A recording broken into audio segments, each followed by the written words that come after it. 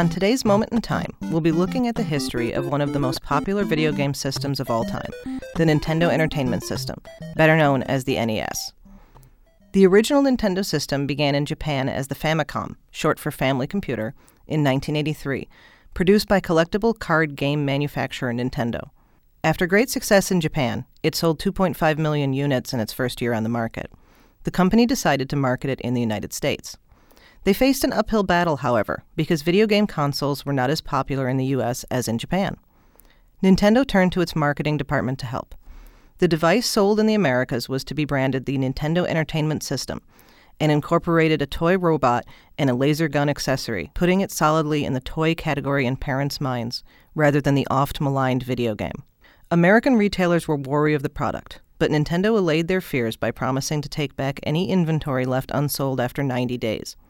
This paved the way for test market releases in 1985 in New York, Los Angeles, and Chicago.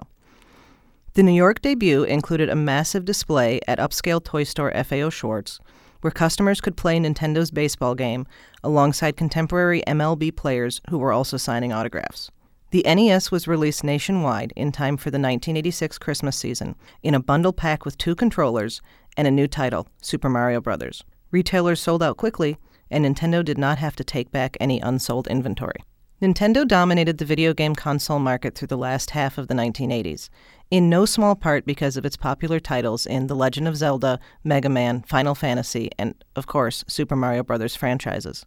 By the beginning of the next decade, however, new systems with better graphics began to eat into the NES's market share. Nintendo responded by producing their own 16-bit system, the Super Nintendo.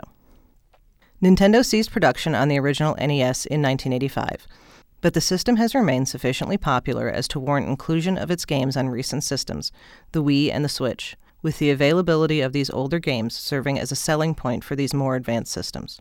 For the generation who grew up playing these games, no matter how improved the graphics might get, there's nothing like 8-bit images and a 5-button rectangular controller. I'm Christina DeClercq-Zalagi, and this Moment in Time is a production of Delta College Broadcasting in collaboration with Delta's History Department.